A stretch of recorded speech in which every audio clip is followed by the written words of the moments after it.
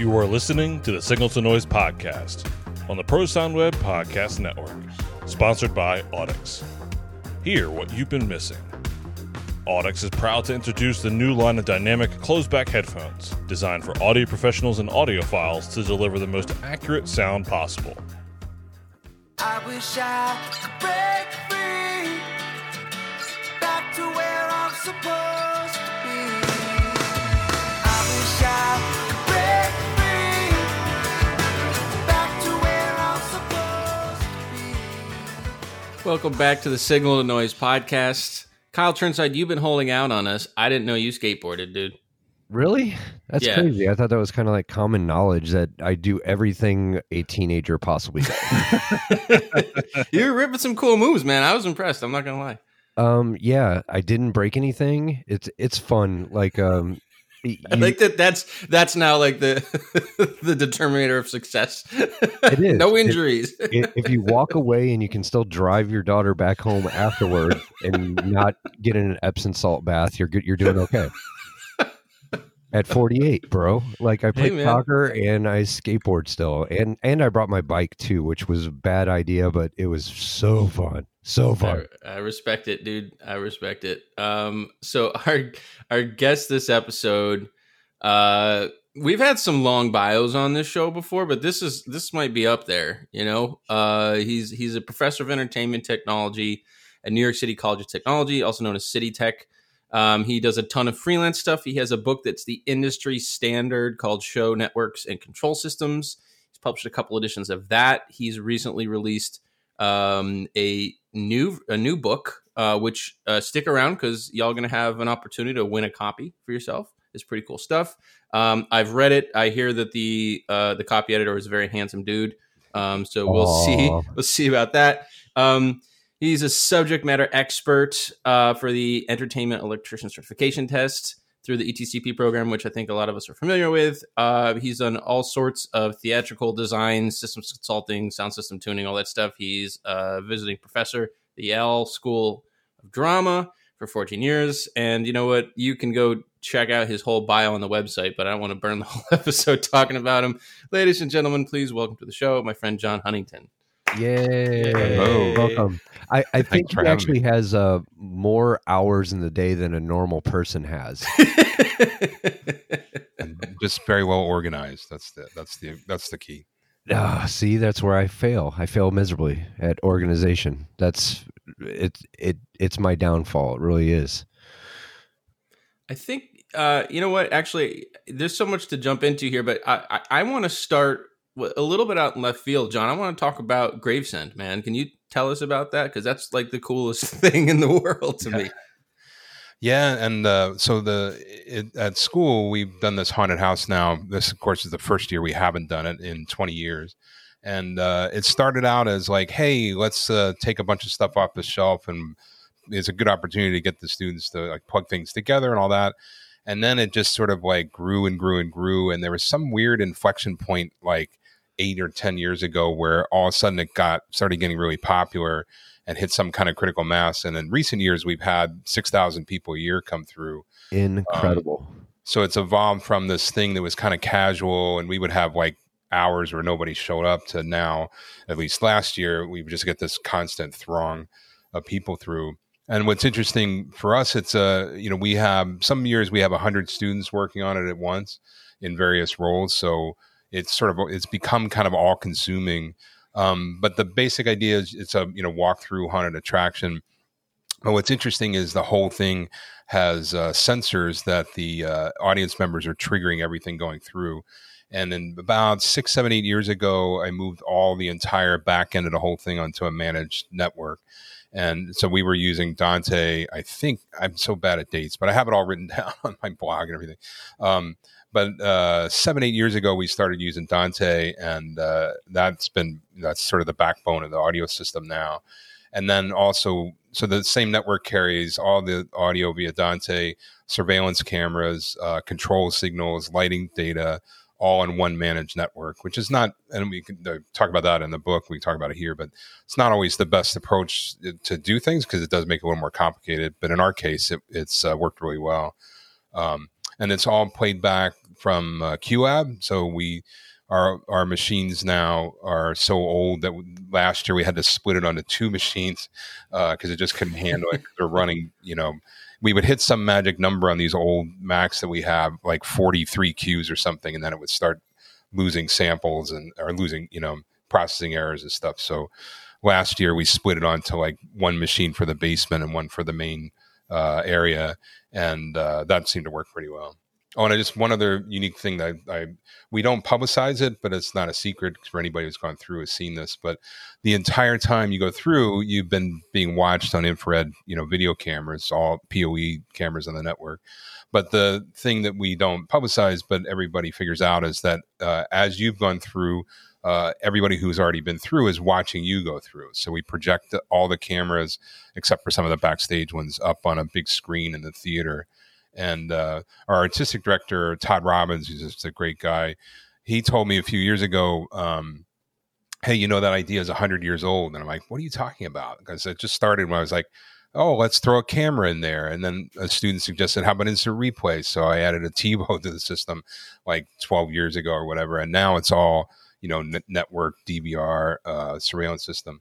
But in Coney Island, when you exited the steeplechase ride, there was an area called the Blowhole Theater, and the people who just got off the ride would be tormented by a little person and a clown, and ladies' dresses would be blown up and all that kind of stuff. And there's video online of this, you can see it. And so what was interesting, then they had bleachers set up. So people that came through who had been tormented themselves now would sit for hours and watch other people get tormented. So that's sort of like we reinvented that without knowing it. It's kind of like our podcast. Yeah. I missed that part when I came in. So.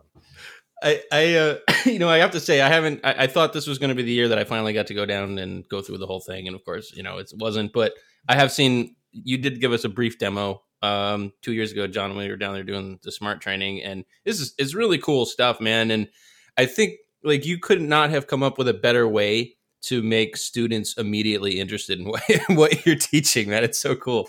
I wish we could take credit for planning that out, but it just sort of happened over 20 years, right? We just kept building more and more and more. And then about 10 years ago, we used to have the students design it, but it just started getting too big for people that are just starting out.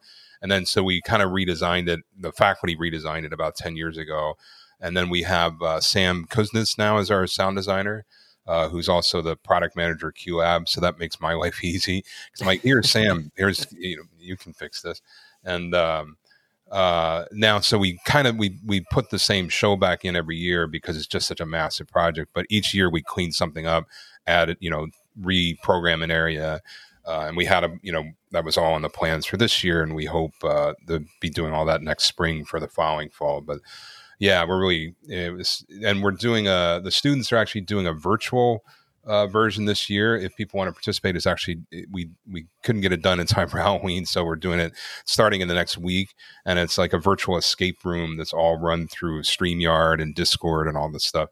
And the students have been doing a really good job on it. It's not like sort of the normal level of production that we do for the Haunted House, which is just so massive, but it's a great opportunity for the students to get to do all this online stuff. So, well, I encourage everyone to check that out because it's like I said, it's really fun. It's really cool. And John, your book goes through a lot of the detailed specs for how you build the system for the Haunted House. And that was one of those things where when I looked at your book, obviously I gravitated towards the audio chapters because that's my world, and I read them, and then I'm like, I actually ended up reading the whole thing, like the video stuff and the automation stuff. It was really interesting to me. So, yeah, I think, as I pointed out, John is sort of like the industry authority on all things networked and show controlled. So Kyle, Chris, if you have any pressing automation networked audio questions, this is your chance, man. Get it out.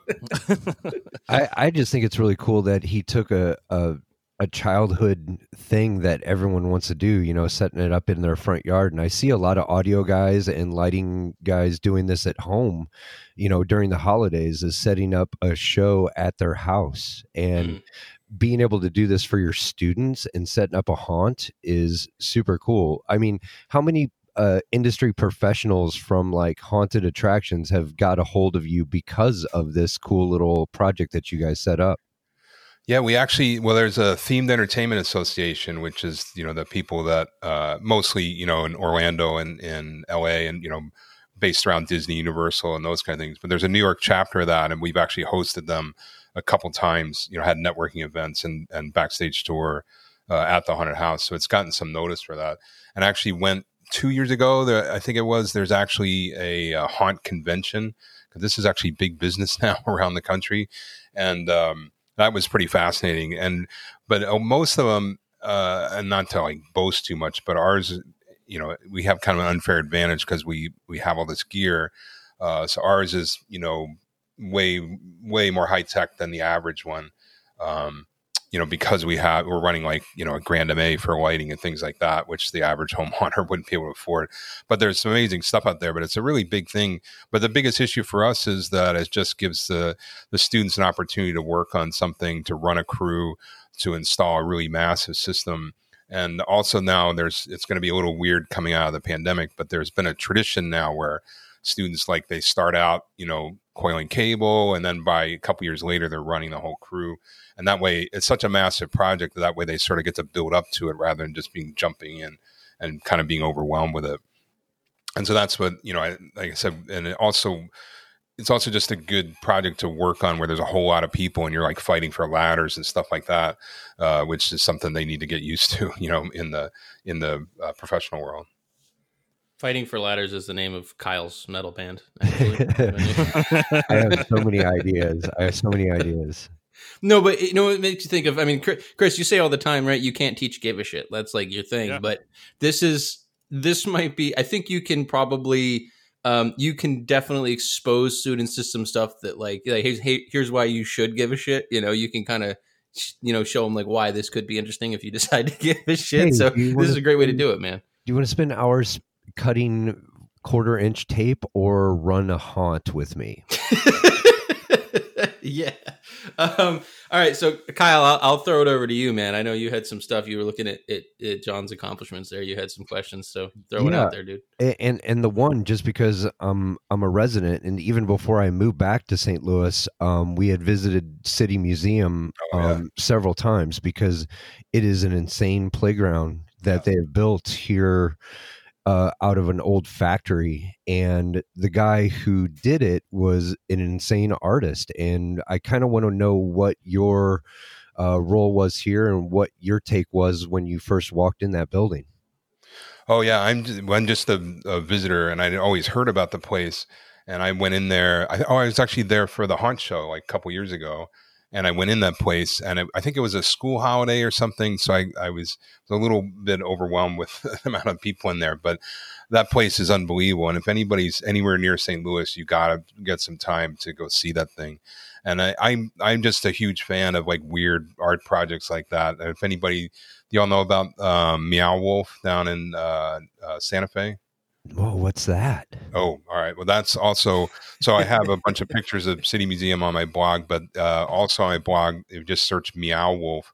It was actually funded, the primary funder is George, I never pronounce his name, but George R.R. Martin. Is it 2 R's? Is that right?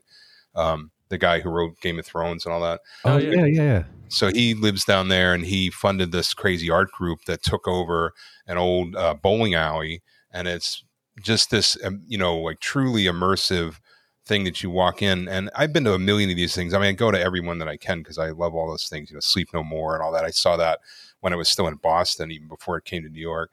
And this one was so insane that I actually had to like leave the building and look at the building from the outside to understand the parts that I had missed. And then I went back in and said, oh, this corner, that's what, because you have to climb through the refrigerator to get into this area and all this stuff. I can't even do it justice by explaining it, but you have to see it. But the City Museum is very much in the same vein. And it's sad it didn't happen this year too, but I went last year for the first time. There's an amazing band in New York called Mother Feather. It's one of my favorites, and they're just incredible, incredible people and just the really nice people. And they've been playing the last couple of years at this thing called Theater Bazaar in Detroit. And I went last year, and it's one of the most, I've been to thousands of shows, and it's one of the most incredible things I've ever seen. And of course, I have lots of photos on that You have to That get has like to be the special best permission way take to your camera there. Sorry. that has to be the best way to push your students too, is your eclectic idea of things that you've seen and witnessed, and bringing that back to your classroom. It's got to be way more engaging than the normal textbook way of doing things. Yeah, and also, most of our faculty have come out of a theatrical background, because I went to, Ithaca College in the theater. This is in the 80s. And then Yale Drama School, this is also in the 80s. And that's actually where I met Jamie Anderson. He and I were students there together. And back then, like, sound was part of the technical department and all that kind of stuff. It's a very different time. But all that stuff, the traditional theater is sort of the standard model for teaching this stuff. But we are an entertainment technology department, so we don't focus on that. We do typically like one theatrical production a year, but we also do a lot of work with variety artists. So I have a lot of friends in the circus world from that. And that's also talking about the City Museum. I do a weekly, I support a weekly live Zoom with the Bindlestiff Family Circus that's based out of New York. And we get performers, every Monday night. I think we've got every continent now except Antarctica. And I just do like QAB playback and help with some of the backstage stuff. And like our host's internet went out in the middle of the show this week. So that was the first time I got to put the technical difficulty slide up. Yeah. But we had a live acrobat from the City Museum circus area this week. That's why I was thinking about that as well. But yeah, so those things, I think, and our students are very unconventional as well. These are mostly kids that grew up in the city or first or second generation immigrants, and they don't have, I feel very privileged with my background, what I was able to do in high school and things like that. And our students don't have that exposure, but they catch the show bug, the same way that all of us did. They get it a little later than I did, but they are just as passionate about it as anybody else. They just got a little bit of a later start. And they, our students now, there's been a lot of them that end up in like concert industry. There's a lot that are doing like, wireless mics and comm around the city, that there seems to be like pockets of them. Once one gets in, they bring a bunch of others in. And a lot of work in corporate staging and concert tours. We have a few that work in traditional theater. But that's sort of been the model, and that's the bulk of the academic education is from that side. And that's another thing I wrote, I guess 2 years ago. I was on sabbatical, and it came out about a year ago now. I wrote 2 articles sort of about the evolution of technology. Of course, it's on my blog also. And one is about, so the idea, and if I'm rambling, let me know. I could talk about this stuff for an hour, but the idea that right around the time that I got out of college in 1985, I think we sort of underwent sort of an inflection point in the technological development. And then around 2010, I mean, the date doesn't really matter as much as the idea. I think things really kind of stabilized. And of course, there's more innovation, more development, but we've kind of solved most of the basic problems. And, so I wrote a couple articles. I did a whole timeline documenting that. And I wrote 2 articles sort of exploring that idea. And I have some like great quotes from like Bob McCarthy and stuff in there. About that whole idea. But I think that that's sort of stabilized now, which is really, and I honestly don't remember how I got on that point, but that kind of stabilized gives us sort of a mature platform to work from now. And we have, I think now we can focus on telling stories more in the industry rather than inventing the tools. I think, and if you look at, I don't know how old you guys are, but the speakers that I work with. Kyle's old. Probably the oldest one here, I would guess. But when I got out of college, most speakers were terrible, and there was a few that were okay. And, mixers, everything was analog and all that. And now, of course, we just have all these amazing, products in our industry, and what you can get for even the, you go buy some cheap speakers today, they're still pretty good, and that's been a dramatic change in the industry. So I've sort of lived through that whole time as well. So rest in peace. I need to ask the question because I think a lot of our listeners have probably walked by it. And I lived in Vegas for about 7 years.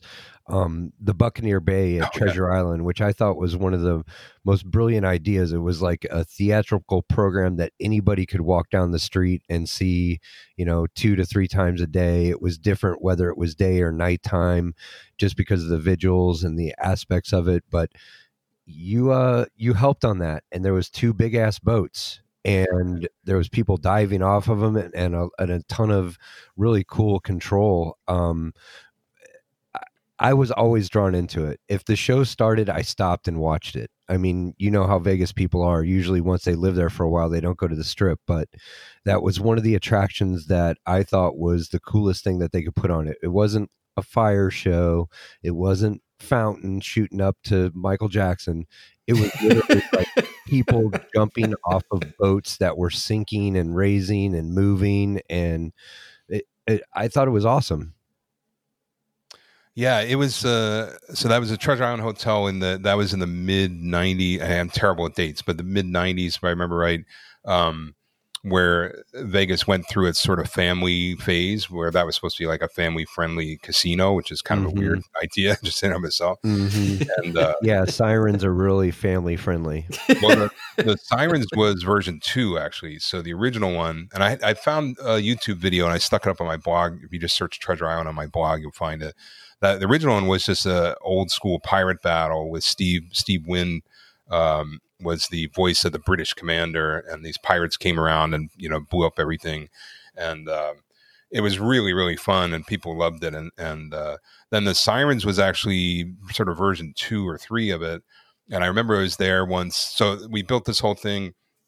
A lot of companies went bankrupt doing it. It's one of those like classic kind of things. And again, those days things were like being built from scratch. And I was working for Production Arts Lighting back in those days. So I was there sort of, overseeing some of the technical installation. And then we had the program, I think it was a Richmond stage manager running on an Amiga that would take time code in to fire the whiteboard, so and these days now the whiteboard just takes time codes. It's not even an issue. A Commodore Amiga, really? Oh yeah, that was the early. I mean, that was the video toaster and all that when that came out. That was we can curse on this, right? That's my nature. But I'm like, I just feel like I have to hold back a little bit. But yeah, that thing was the shit, in those days for doing that. And then the Sirens one is kind of funny. I was there years later. So the Buccaneer Bay ran, I don't remember, let's say 5 years or something. Then they put the Sirens of TI in there. And my girlfriend at the time and I were there for some conference. And she was a violinist at Metron Opera. And I worked there for a bunch of years. And we both watched that show. Because the original one, like, people were cheering and it was a lot of fun. And everybody would go in the casino, buy a drink, gamble, whatever. And the Siren Show, we were there like the early days of that. And we both noticed, or she noticed at the end, like that we were like, well, we're New York snobs. We're, this show isn't for us. But she said, hey, look around. Like everybody's like looking at their feet and shuffling away. Like it wasn't like the way it was, where it's just like, hey, this is fantastic. Let's go in. It's so much fun. And it just became very kind of corporatized. And now it's the last time I was there, it was a Senior Frog had replaced the whole thing. It's a Marvel Universe place now, and is it? Walgreens, I think. Oh yeah, there's a Walgreens. Sick, bro. You turned a free show people could walk by into a Walgreens. Way to go, way to go, Vegas.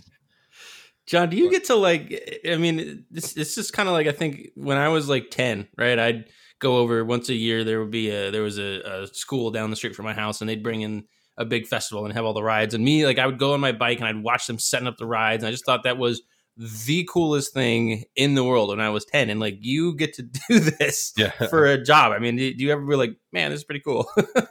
Yeah, it's amazing. I've been very fortunate. And also, like I always tell the students, like, and you guys all know this, but it's like passion. If you're really passionate about this stuff, you can get to do it. And it's really exciting. I mean, my sort of drawback and I guess advantage in some other ways is I'm interested in so many different things that's drawn me into all kinds of other areas. I think at my core, I'm a sound person just because that's the way my brain's wired, but the control side of everything is always fascinating to me, and machinery and all that. And I was really lucky because on my college field trip, and we came down to New York, here to the city, and we saw like Sunday in the Park with George and a bunch of other shows. And we a bunch of us talked our way backstage, past the prop man mopping up at the end of the show. And there was this Chromaloom in that show, which is all lasers, and it turns out it was the first projection mapping. That's what brand this guy ended up working for claims. It was all done on film, and we had just been building some weird machines in college and stuff. And I was like, wow, this is it. I want to work for these guys. And then I just I wrote their phone number down off of the machine backstage, and then I just called them every week, like, hey, and I sent my resume, did all this stuff. And then I was literally 1 week before graduation, I was like, hey, all right, I'm going to call one more time, and I'm giving up. And then I didn't know what I was going to do. I was going to move back to Maryland, live with my parents or whatever. And somebody different answered the phone, and they said, hey, can you weld? And in those days, I was a decent welder. I'm like, yeah. And they're like, can you start tomorrow? I'm like, what? I have to graduate. So I graduated Saturday, moved Sunday, started work Monday.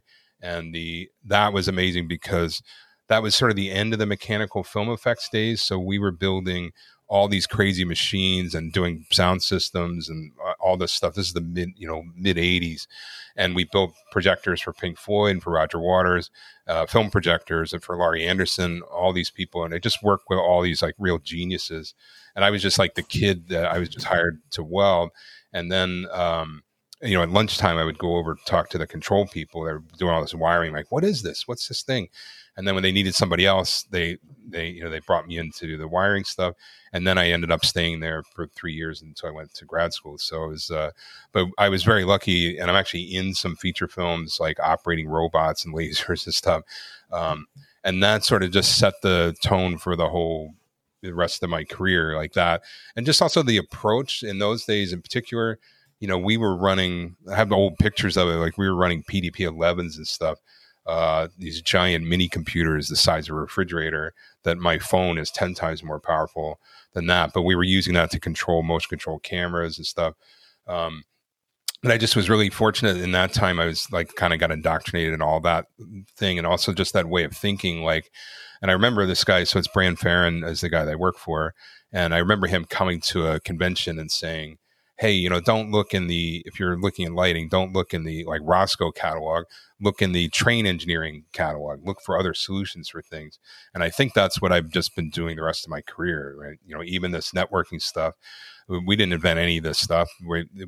But I've taken like the Cisco training and things like that, kind of adapting it into what we're doing.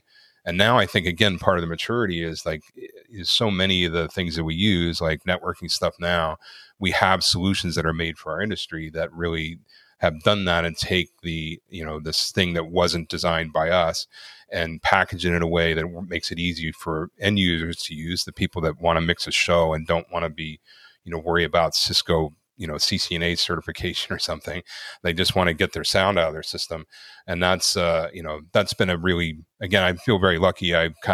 My career went through that evolution because that was just always fascinating to me.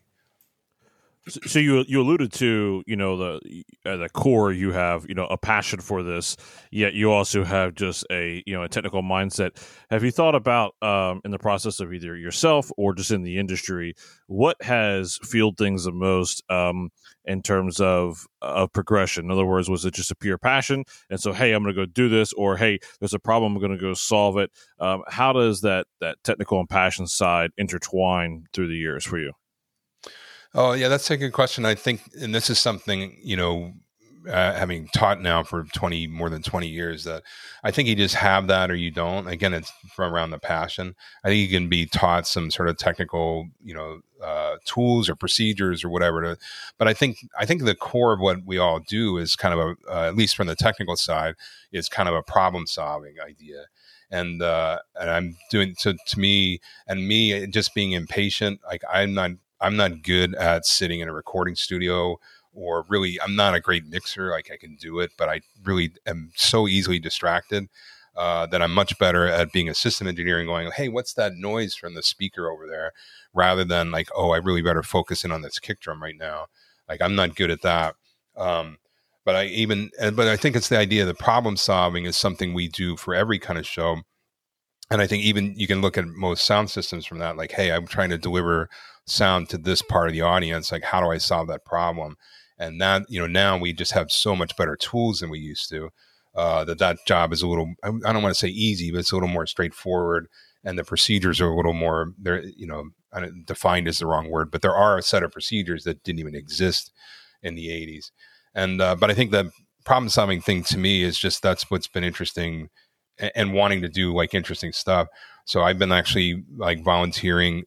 Was emailing this morning about it, but there's whales have now returned to the waters off of New York, and so we can't publicize it, but I can say that I'm doing it. But we have mounted remote cameras on an uninhabited island in the city. And I got to go out on a boat and land on this island you're not allowed to land on without a permit, and working on those kind of things. And then also with that group, the leader of that group is like an all volunteer citizen science thing. He had an idea about the whales around here eat this fish called bunker, and he's kind of wondering how do they locate the bunker. And he was thinking, well, maybe they hear something. So I was talking to him, and he was working with these like PhD marine biologists. I'm like, that's great, keep doing that. But how about I go buy a hydrophone and we'll go get a boat and go stick it in the water. So we got to do that the last few years. And it's like insane. If you're used to sound in the air, when you start listening to sound underwater, like all the transmission is crazy. And I was just sitting there in headphones going, what is that noise? And it turned out it's like a boat like 2 miles away that you can just barely see, but you can hear the guy like slapping the waves and the prop going in and out of the water and stuff like that. So I think I feel like all I've ever done in my life is like take things from one area and kind of apply them in another, and sort of bring them back from one side to another. It's sort of, that's just been my, passion, again, because I'm interested in so many different things. But I think in the end, there's still, I'm sure you guys all agree with this, there's just nothing like working on a show and being there, when a big audience comes in. And when I worked at the Met and the Philharmonic, and we did, we're doing outdoor shows in Central Park and stuff, where we got to really, live through the evolution of modern line arrays and stuff during that time. And just being there, with 50,000 people around, and, doing the speaker systems and stuff for that. I mean, that's just such a cool feeling like that. It's way more interesting than like solving problems in a factory somewhere, having that. And just also, like I said, like just having a passion for like interesting art and stuff, I think. But I think there's so much room it's so much more professional now than it was in the 80s, and our industry is much bigger. But I think there's still lots of room for people that have that kind of passion. I mean, I think those are and there's also a lot of room for people that they're not that, they don't have that, many different interests, but they love music or whatever, and they're a really good mixer, things like that. I mean, there's, I think our industry, and of course right now we're, I think everything's on hold, but I haven't met anybody that thinks that our industry is over. It's just on hold. I think it's all coming back, bigger and better than ever. So again, sorry, another rambling circuitous. No, that's what we do here, man. That's the whole point. Yeah, I would love to be a student of yours, because I'm sure that you have one that surprises you every year. I'm sure you have one that just blows your mind with stuff that they start to think about from the way that you've taught them. Yeah, and I think I always feel like, I'm just certainly helping to lead people a little bit. I think it's really, it's their, if they have any success, whatever, it's their passion, their drive that makes it happen. But yeah, I think our students are, the shit they go through in their lives in general, compared to my, relatively, we certainly weren't wealthy growing up, but my parents paid for college. I didn't have to worry about it and stuff like that. And to see what our students are doing, where they're, taking care of their grandmother and working full time at Walgreens and doing everything else and coming into school, and they're in a good mood and working hard. Like, that's just inspiring every day. And we had, years ago, we had one student who was just always, every show, always, excited there, doing great, got an A in every class, and just sort of disappeared at a show and missed the show call. And we're like, what's happening? So we get in touch with her. It turns out that her sister was in Rikers Island, and that she had to go take care of her. And it turned, she was actually like waitressing to pay for her whole family. And I'm like, Jesus Christ, I can't complain about anything. And so when you see these students that come from such difficult circumstances, you know, get the passion and we're, you know, succeed in our industry. It's really inspiring. You also have like, I mean, there's this line from Fight Club, which is in general is not a great place to pull your like, you know, life philosophy from, but there's a line that I really like, which is you decide your own level of involvement. And I mean, I've observed this when you have a student who's really above and beyond and really kind of really interested in something. I mean, you support him and you really go that extra mile to back him up. You had your student Balin who did a really cool project about, you know, this thing that everyone's heard repeated over and over again. This console's preamps are crappy and this console's preamps are amazing. And so he set up a blind test to do it. And you had this big listening test and we published the results on Pro Sound Web. And it was just a really, really cool thing. But what I really liked about that is that you stepped up and you really kind of said, all right, yeah, you want to do this? Let's do it, man. And that was just a really cool thing. And I think we all have a lot to learn from that type of thing. Yeah, and that's a great example because this is a student, Balin, who I think he came from China when he was 8 or something. You know, speaks both dialect, or not both. I'm so ignorant about it, but I think the two main dialects of Chinese and English. You know, which is 2 more languages than I can speak, maybe 2.5. And he was in the computer department of our school, and I think he saw the haunted house or something. The haunted house is one of our big recruiting things now. And he either saw that or just said, "Oh, that looks interesting." Kind of stumbled into our department, and he's amazing. Like, he is so passionate. Like, he came in, and again, he came in around his job, his work schedule, whatever. In the summer, like 2-3 years ago, we went through all the haunted house systems and like really document everything, cleaned it out. And he worked with me for like 2 or 3 days on that. And then it was that particular project was an idea. I had a couple of students that were like working in their church or whatever. And they were like, "Oh yeah, this preamp, you know, this mixer sounded so warm." And I'm like, "All right, we'll prove it." You know, so and they started on it, but just they didn't sort of finish it. And so Balin's looking for a senior project. I'm like, "How about that?" And again, he took the ball and ran with it. And of course, being an academic bureaucracy, we had to get research board approval and all that kind of stuff. But yeah, in the end, we actually had a student that had a Behringer console. I'm totally drawing a blank. X32. Yeah, X32, right? yeah. Yeah. So he had an X32. We had a CL5. So I had a great sound mixer. A friend of mine, Howard Rappaport, who's the house guy at Arlene's Grocery, who's mixed literally thousands and thousands of bands because he does like 3 a night, and he's also a musician. So I had him come in and play for us, and we recorded that. And I was really active in the sort of skeptical movement with James Randi and all that back in the early 2000s, and sort of learned a lot about that. But I'm a big believer in, like, you can do something like a double-blind test without, you don't need a PhD to do a double-blind test. And I know, Michael, you do a lot of this stuff too.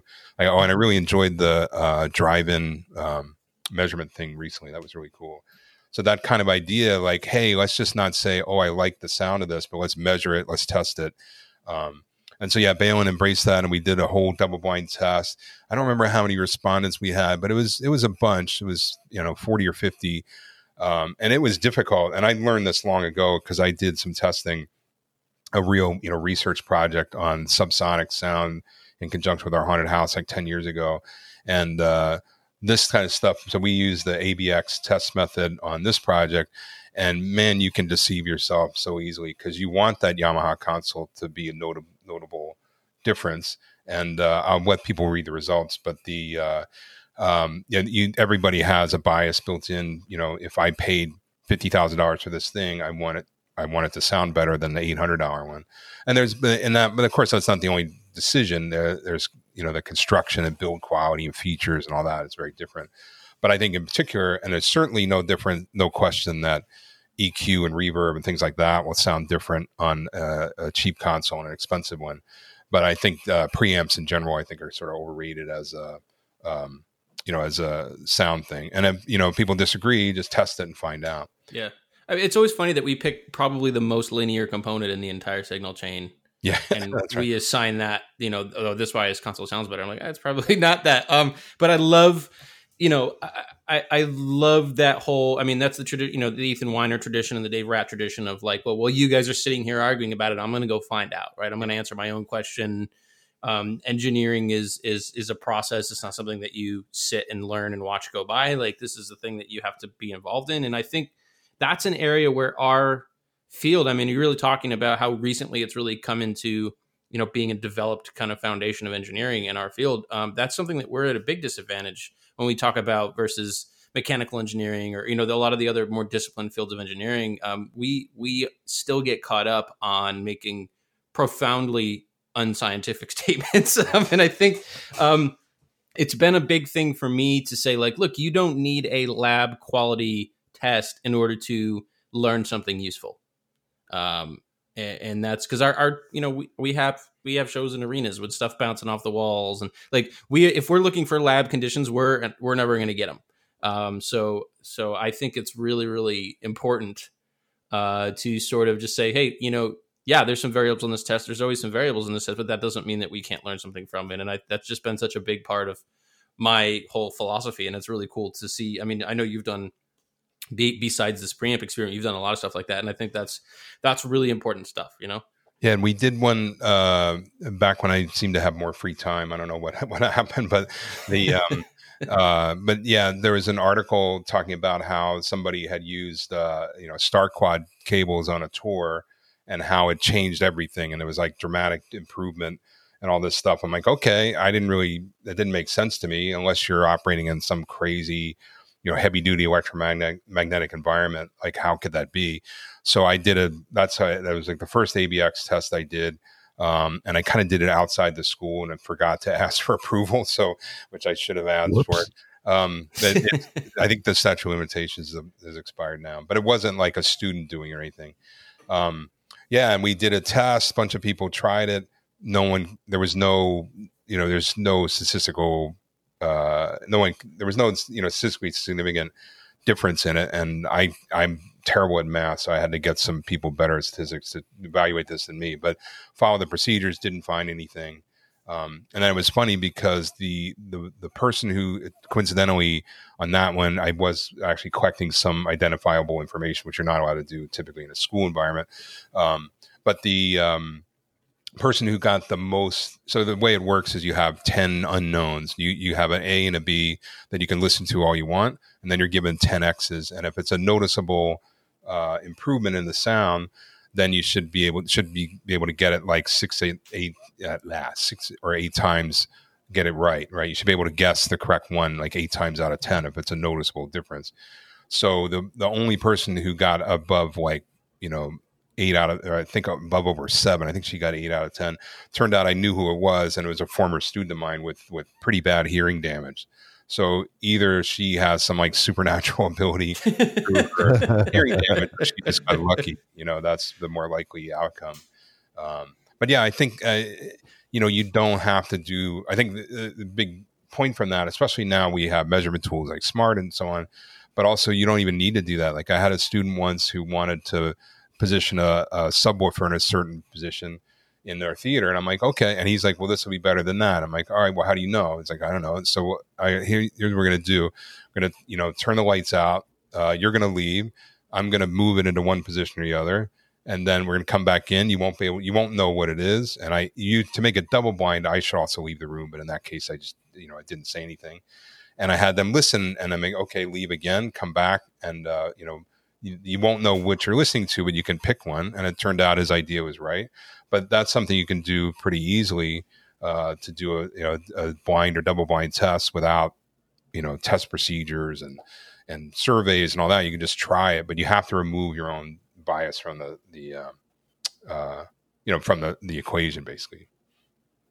I love that. I mean, it's one of those things that everyone will acknowledge the fact that we all have biases as listeners, but I feel like a lot of sound people feel like, well, I know about that bias, so like I'm immune from it. Like you're not immune from it. You're probably more likely to fall prey to it. So the blind test, I mean, Ethan Weiner's null test experiment, those types of things are just so important. And before Kyle gets the nasty grams, like no one is saying don't listen to your ears. No one is saying don't trust what you're hearing. It's not about that. It's about I think anyone who reads my writing, they know I'm very careful to separate when I'm saying, to me, it sounded like I'm very careful to separate my perceptions and opinions versus what I'm claiming as a factual statement. And that's all I'm saying is if, we should be careful when we make a factual statement that it's actually true. And I think the key part of it is absolutely, we want you to listen to your ears. You just want to,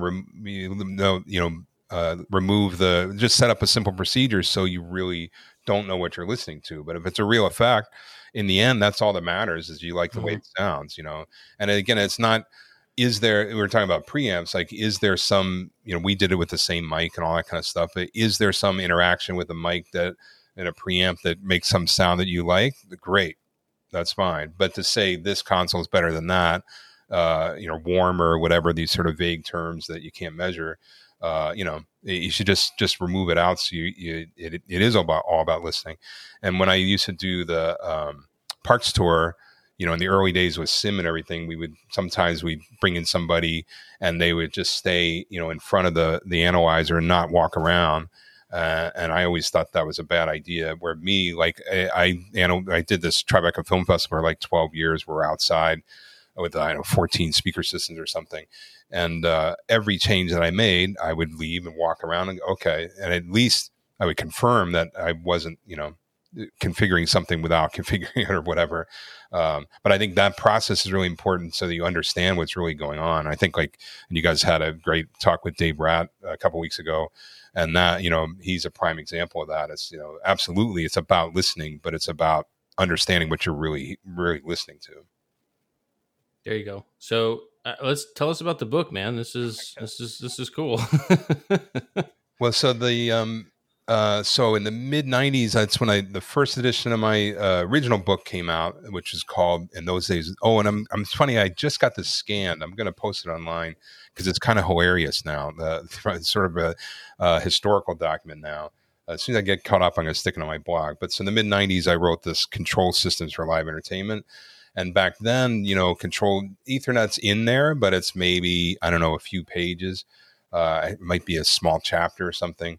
Because back then, like, Ethernet was just starting to come in the business and all that, but all these low-level control things like serial connections and, just basic sort of I/O interfacing and all that was a really low-level tweaky thing, and you really had to understand, binary pretty well and hex and things like that to really get into it.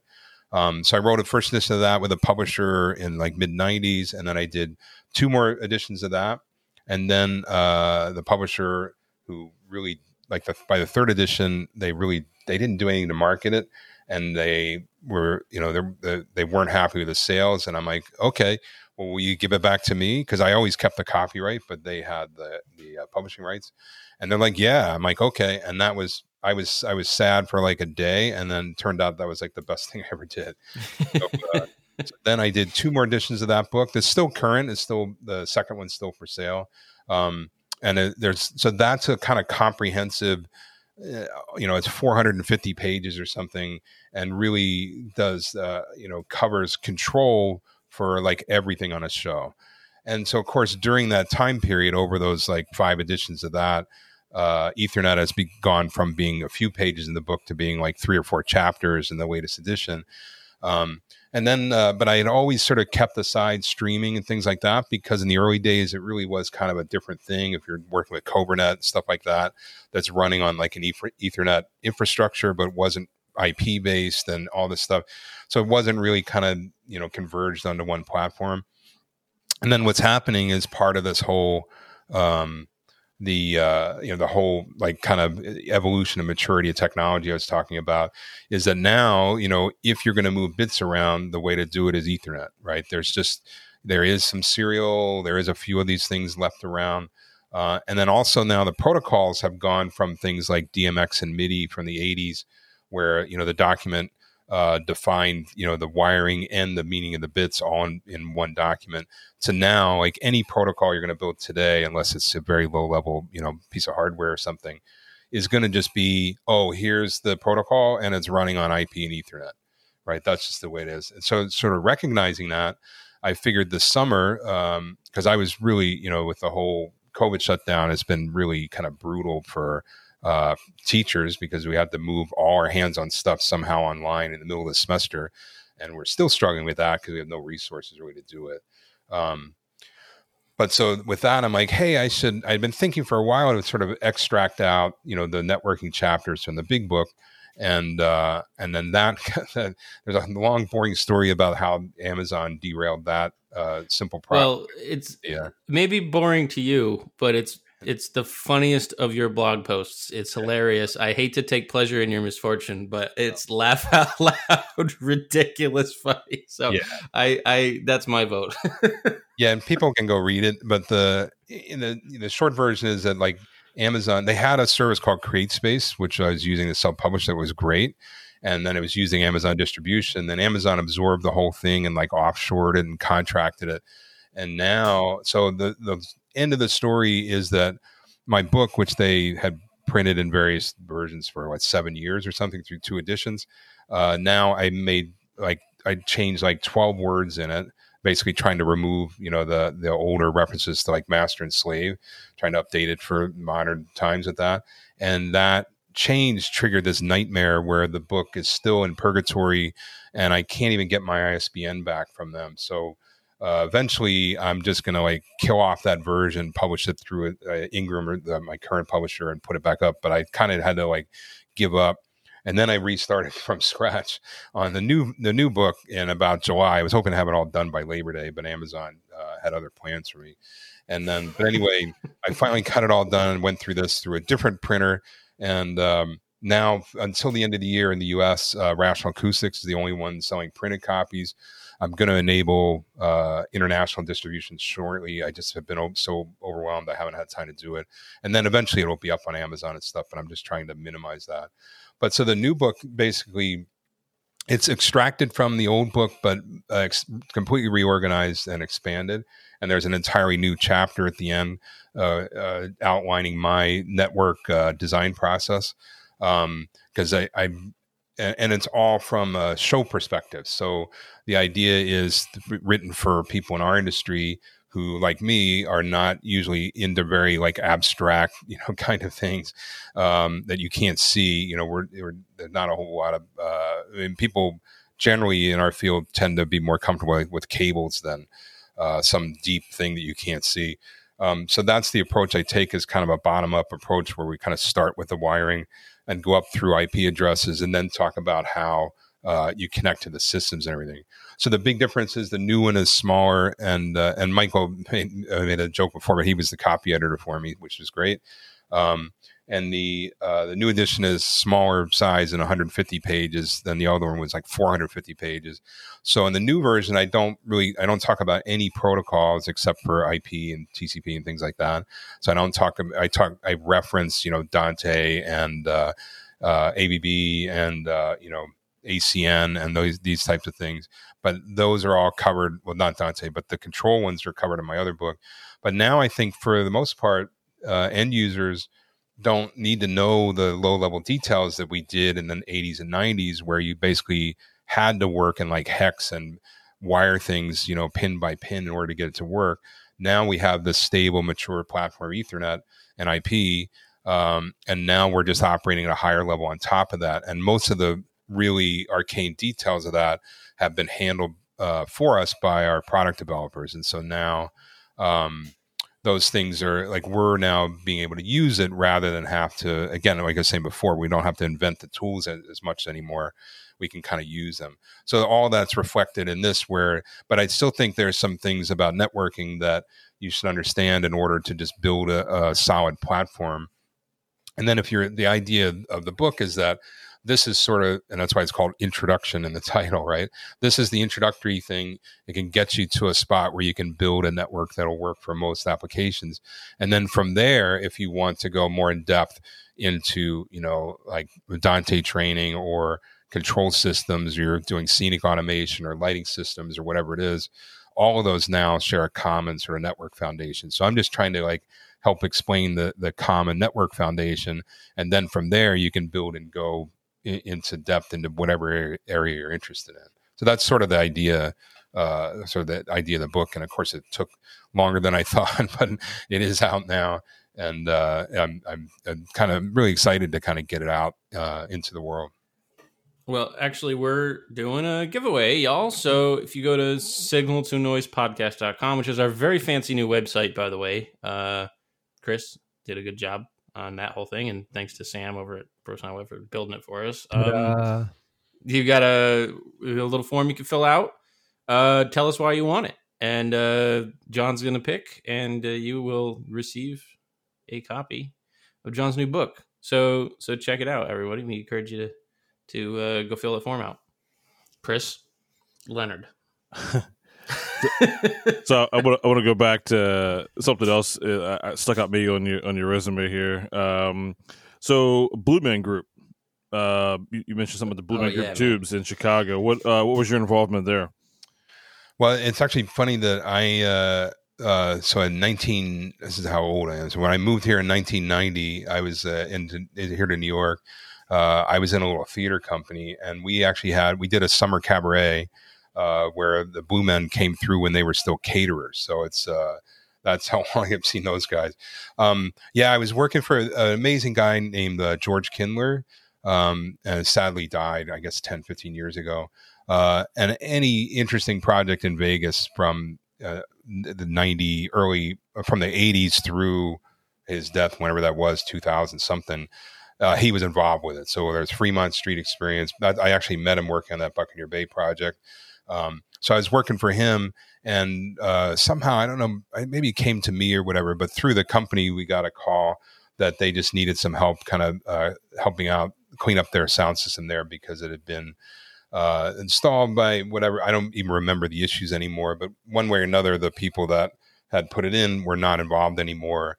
And that was a really fun project because I went out there and we basically just sort of cleaned up and documented the system. Like it was all solid foundation.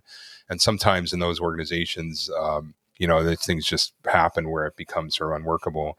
So we cleaned up that whole thing and helped them automate it a little bit with some of their, God, I guess that was, I have to go back and dig out the paperwork. I think we were running SFX back in those days, the software, sound effects playback software, which is still around, but QLab obviously is dominating that world now. And we made a redundant control. This is all like slowly coming back to me. We made a redundant playback system for him with a shared go button. That was all, I think must have been through MIDI, all isolated out. So you press one go button, it would fire both machines. And then there was a switcher on the other side that you could cut over if the sound effects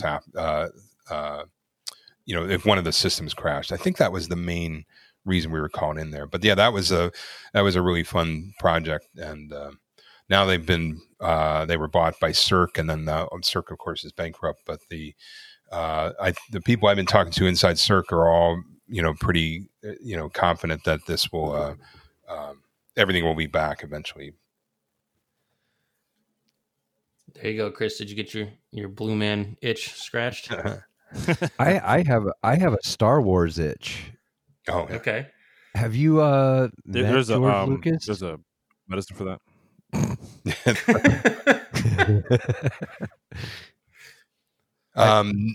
So no, I don't think I ever met him, but I'm probably like 1 degree of separation from him because the guy that I work for, Bran Farron, like we were a competitor in the 80s. We were a competitor to ILM.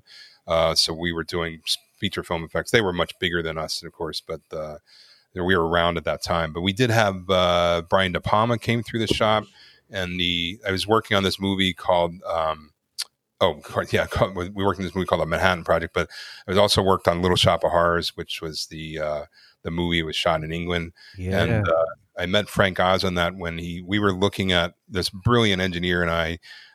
Probably the smartest person I ever known in my life, just a genius. It was such an amazing time to work with this guy. And so how long ago it was, there was a moviola there with some film in it we were in the Pinewood Studios in outside of London. And there was a moviola with some film threaded up through it. And we're like, oh, what's this? And we're like bored, and we turn it on. And we start running it. And then Frank Oz comes over and rips the plug out of the wall.